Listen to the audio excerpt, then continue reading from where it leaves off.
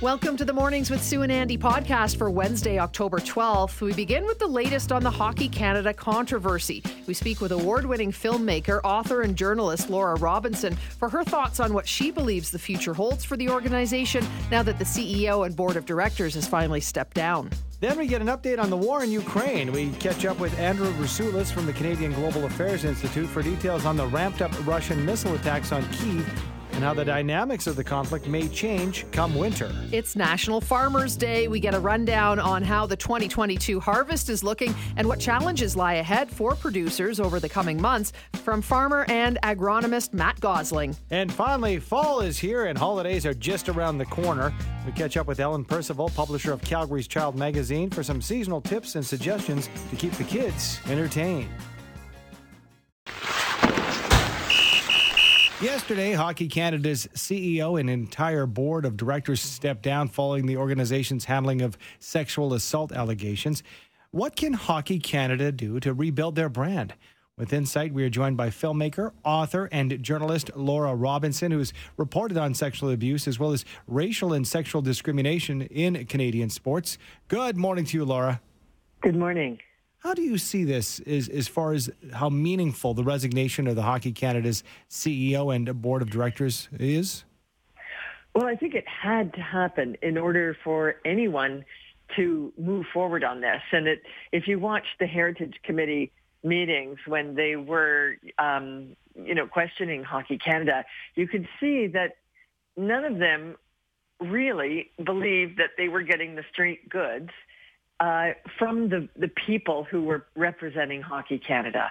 So until that changed, and it changed yesterday, I don't think that even the Heritage Committee were confident that that the job was being done properly. So now that there will be new representation, and they really have to think through who is going to represent Hockey Canada, then we can start to really look into the culture.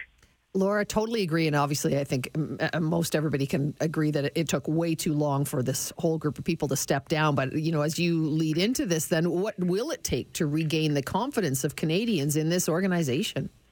Well, I think it's very important to remember that these junior players, the alleged gang assaulters in London, Ontario, all came from CHL teams.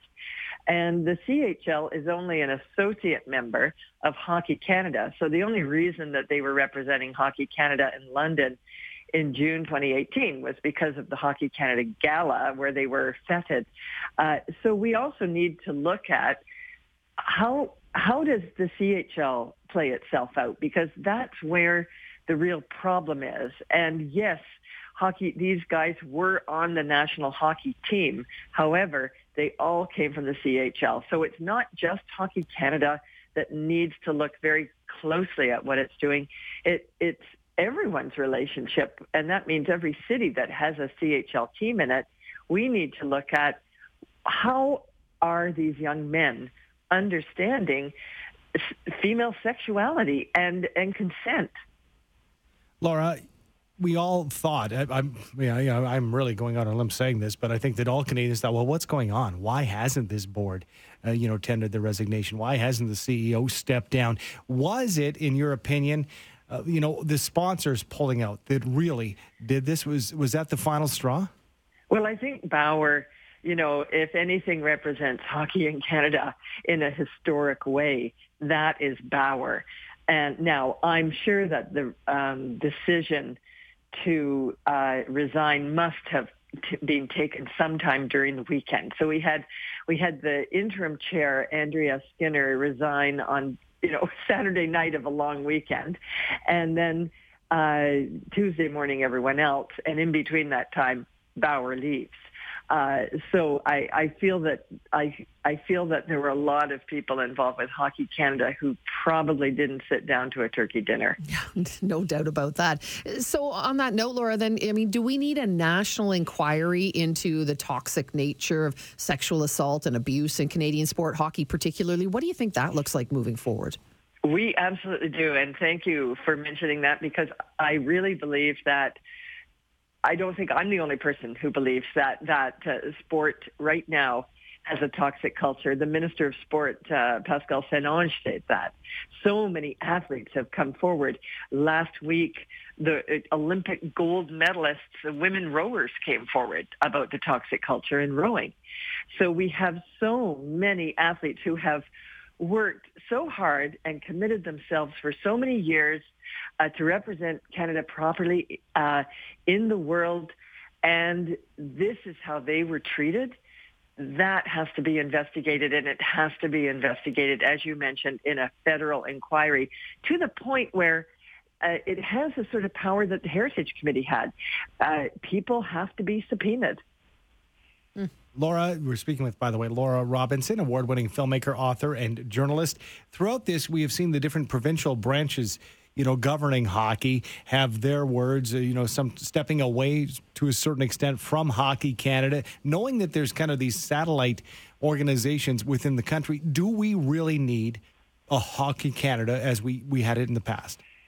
Well, the thing about Hockey Canada is it is the umbrella organization for competitive hockey in Canada, and it has the most important relationship with the IIHF, the International Ice Hockey Federation. So Canada can't send teams to the Worlds or the Olympics unless we have a national umbrella organization recognized by the IIHF and recognized by the IOC, the International Olympic Committee.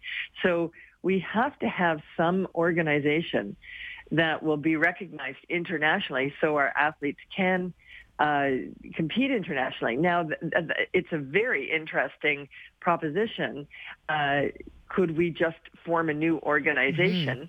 I think there'll be a lot of lawyers involved if we do.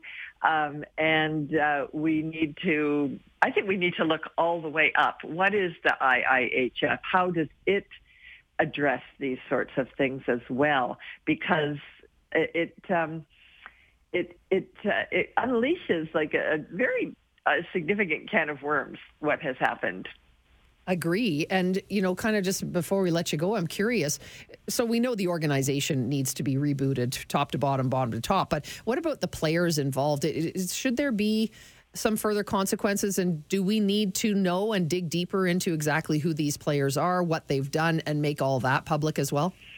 Well, I'm happy that both the London City Police and the Halifax Police are reinvestigating, the London 2018 allegations, Halifax 2003. I believe that once we create an environment in which victims feel safe about coming forward, that they too we'll be hearing more allegations, and we also have a huge class action suit led by Daniel Carcelo, a former NHL player who was a CHL player, alleging extraordinary amounts of abuse through hazings and initiations of junior hockey players. So it's a very deeply embedded culture, and I have a feeling that there'll be many investigations to come. Very interesting times. Thank you very much for your time this morning, Laura. We appreciate it. Thank you for having me. It's Laura Robinson, award-winning filmmaker, author, and journalist. How much have you been following this at home? What are your thoughts? How do we recreate an organization that Laura said is somewhat, to a certain extent, a prerequisite to play hockey on that international level? We need something, but it's so broken. It's broken. So is this just an office somewhere, and maybe here in Calgary or Toronto or Vancouver, that stamps papers so our players can play, and we do our own individual things in the provinces? And we know where our money goes when we are putting our kids in hockey? Maybe a chance to get things right. Leaders met virtually yesterday for an emergency meeting about the Russia-Ukraine war. What more can be done to help bring this conflict to an end, especially after the bombardment of the last couple of days? With some insight, we're joined this morning by our friend Andrew Rasoulis, fellow at the Canadian Global Affairs Institute and expert in Eastern European affairs. Hi, Andrew. Thanks for joining us again. Hello and good morning. Good morning. Lots of bombing going on. Probably some of the biggest bombardment we've seen as of yet, perhaps. Yes, what do we know about yesterday's G7 meeting? The highest escalation. Yes, it was. They hit a wide swath of Ukraine, more in more targets in one day throughout all of Ukraine than at any other time previous in this war.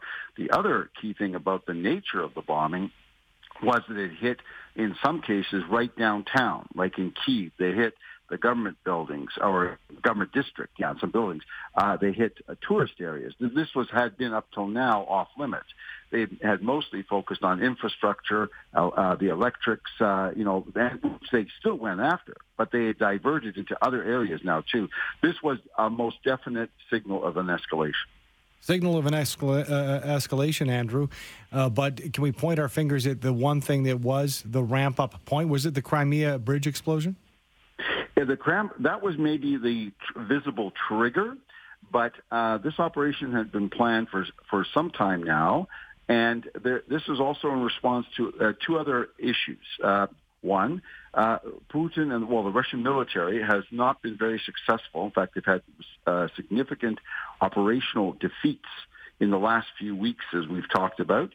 There is also growing dissent in Russia, and I'm not just referring to the people who don't want to get mobilized or trying to run away, the younger crowd, but amongst the more established elites, those who we call ultra-nationalists, who are actually criticizing for Putin for not doing enough in Ukraine, for having suffered those setbacks, and Putin is in a way reacting to that criticism by showing, look, I'm doing more. So he's made the ultranationals happy with this operation. He's taken care of that political spectrum. Andrew, what do we know about that emergency G7 meeting that was done virtually yesterday? Yeah, so basically they did two things. On the military side, they basically acceded to Zelensky's request for more anti-missile systems, which they have, and they did use effectively on Sunday. They may have knocked out about 50% of the incoming Russian missiles, but they need more, and there's a possibility, a strong one, that Russia may repeat this. So the U.S. has pledged more, and Germany also has stepped up and said they are actually sending some anti-missile systems like as we speak. The other thing that the G7 communique said yesterday was that they were prepared to support Ukraine in a winter war situation, which meant extra support because the winter will be stressful and more costly for the military, but also for the people themselves. And so this is an acknowledgement, actually, now that this war is not ending anytime soon and that everyone needs to be prepared for a long-haul war, certainly throughout the winter. With that winter war, Andrew, that we're looking ahead to, is one side more favored? Is this more challenging for the Russian invaders or for the defenders in Ukraine? Generally, in a winter war situation, the defender is favored because offensive movement is more difficult in rough weather conditions.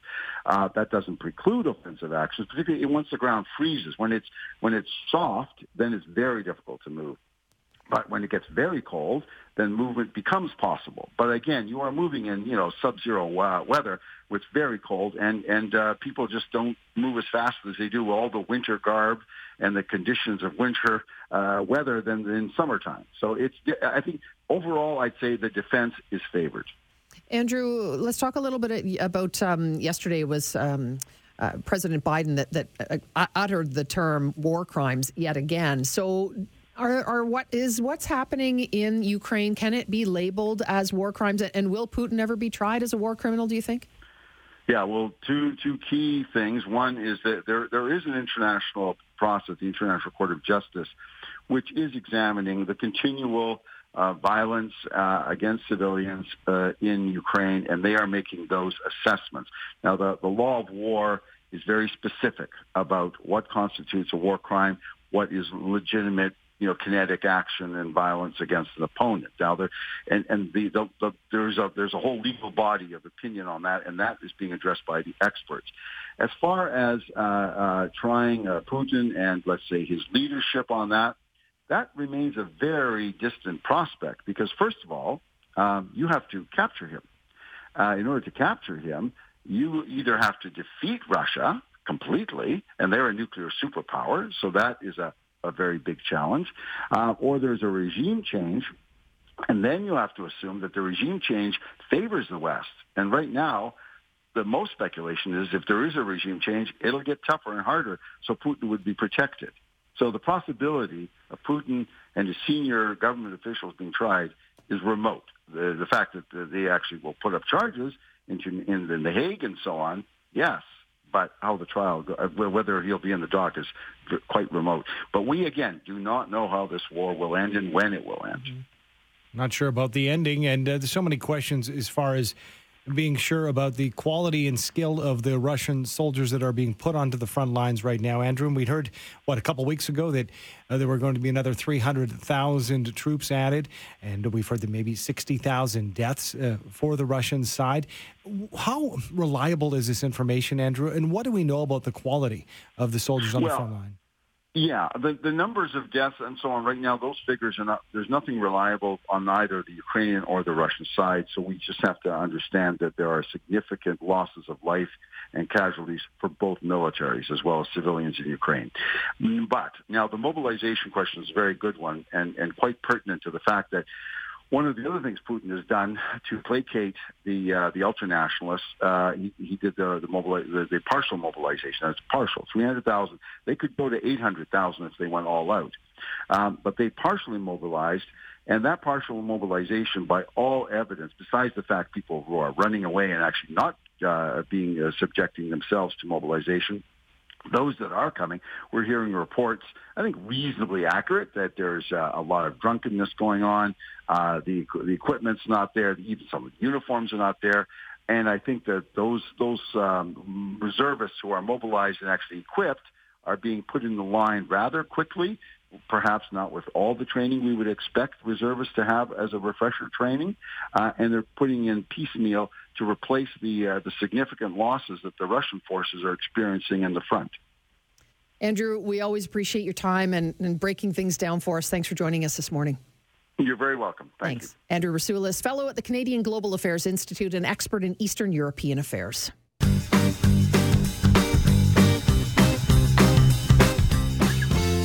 How successful has harvest season been for Alberta farmers? Joining us to talk about and give us a little snapshot of how Alberta's agriculture industry is doing. We're joined this morning by agronomist and farmer Matt Gosling. Hi, Matt. Thanks for being with us again. Hi. Good morning. Pleasure chatting with you, and happy Farmers Day, by the way. Yeah, thank you very much. I almost get the impression that there might be two Farmers Days because I think there's one in June also, but all the merrier. Well, frankly, our texter Cam says it's Farmers Day every day. In fact, 3 times a day it is Happy Farmers Day, right? Every time we eat. Every time we eat, that's right. Hey, Gotta Matt, come from somewhere. You know it. It's been sunny and hot, but very dry throughout this year. How was this year's crop? Well, 90% of our rainfall came within about 30 days this year. So from June 4th to July 4th, if we didn't get that rain, we'd be probably in as poor or poorer of a shape as we were last year through the worst drought that we've seen since 2002, anyways, if not worse. But we had a very good cereal crop. By commodity price, probably record-breaking from a farm income standpoint. The canola crop and the pea crop, the canola crop especially suffered. Like, we will be in a crop insurance claim, which sounds weird. We had fantastic cereal yields, great price. The canola crop, just through the conditions we had in July and August with the hot and dry, and I can't count on all of my fingers twice the number of times I talked to farmers saying, if we only had one more significant rain. All right. Well, let's talk. So next to last year, I mean, that was a dismal year. Average, can we call it average this year then? Overall, I'd say it's probably average to above average.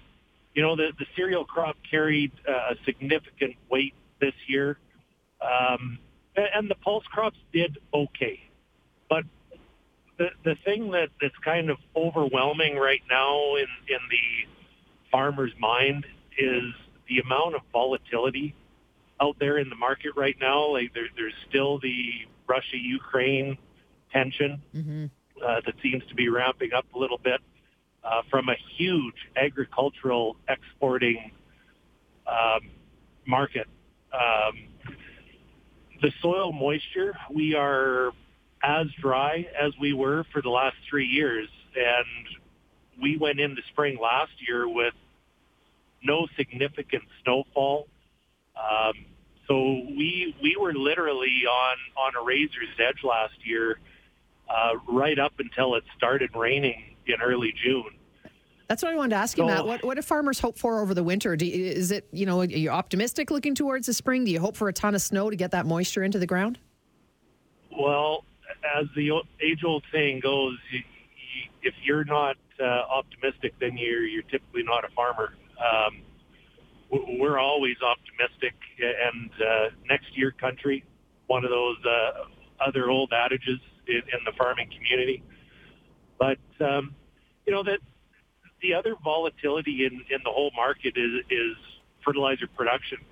We are already at prices seen last spring, which were probably record highs. And there's usually only one way fertilizer prices go between now and seeding, and it's up. So there is lots of volatility. Like, thankfully, the commodity prices are still very strong, so there's always that optimism that if we get the rain, we'll grow a good crop, and it will be worth money to cover our expenses. But, yeah, we're very optimistic. The commodity prices are exceptionally strong, and we didn't have – last year we were fighting with farmers being aggressive with their pricing and pre-selling crop that we didn't get. So there was a lot of contracts not met, and that got into some pretty sticky situations with the grain companies and having to buy out contracts and that. Yep. And I haven't heard of any of that this year. So that's a very good thing not to have to deal with that sort of conflict. There's a bonus. We'll have to leave it there for time, Matt, but thank you for your time, and happy Farmers' Day to you. Yeah, thank you very much for having me on again. Yeah, thank you. It's Matt Gosling, agronomist and farmer. Calgary's Child Magazine out with a new edition. This time it's all about fall fun, a guide to the holidays, and wellness and inclusivity. To talk about it all, we're joined this morning by Ellen Percival, publisher at Calgary's Child Magazine. Hi, Ellen. Good morning. Hey, thanks so much for joining us. This is a huge edition with a ton of great stuff. But what's so great about and fun about fall anyway, Ellen? Well, besides the beautiful weather and the colors, we've got 10 fabulous bike rides that are going to take you all around the city, which is so fun. We've got, we can take you to the mountains. How about we go waterfall chasing in the Kananaskis? We planned a fun day in Banff. Skating when things, freeze over a little bit. We've got all kinds of fun in this issue. There's so many Halloween events coming up, and it won't be long until those Christmas markets start, which is my favorite time of year. Me too. I love it. You two are going to be holding hands, drinking a hot cocoa at the Christmas market. Skipping down the aisles, doing the samples. I mean. Yeah, there's really, yes, Ellen. I do like this idea because it is going to get colder. Hard to believe because it feels like summer right now, but maybe some cozy cafes that allow you to bring the kids in as well. Yes, we did a few of our favorite picks, and there's some wonderful cafes. I mean, if you think about the Regal Cafe on 10th Street and 3rd, or the Hexagon board games, or Luke's at Central Park or at Central Library, we've got a ton of them in here, and they all offer something, a little special experience when you bring the kids with you. I love that. Speaking of kids, you've got a little help with tips for keeping the peace. Sibling rivalry. I mean, it may not be a big deal right now, but once we get into the holidays and everybody's home together, look out. I love this article because this one is about setting boundaries first so that no one gets hurt, the difference between roughhousing and when it goes too far, but also empowering your kids. And so I noticed at 4:45 when you're playing with your sister or your brother, things go south and there's a lot of fighting. What might we do at 4:45 instead? Or what can we do that maybe isn't this game? Or how can we manage this conflict so it doesn't happen all the time. And it's about finding patterns of, okay, when do things sort of fall apart at your house? And is it always around the same time? And is it always around the same type of play? Well, maybe let's change that up. And let's help the kids when you're calmed down.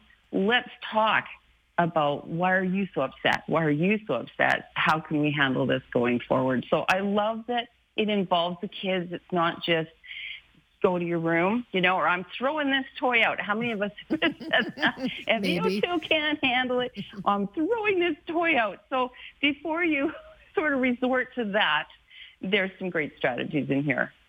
Great strategies, and I know we can get it online at calgaryschild.com. We can also pick up a physical copy. Whereabouts, Ellen? Where can we get these copies? All over the city, but we restock at the major grocery stores twice a week, so there's always a good supply there. Good stuff. You got your whole fall laid out for you. If you're a parent, you need this resource for sure. calgaryschild.com. Thanks so much, Ellen. Thank you. It's Ellen Percival, publisher of Calgary's Child magazine.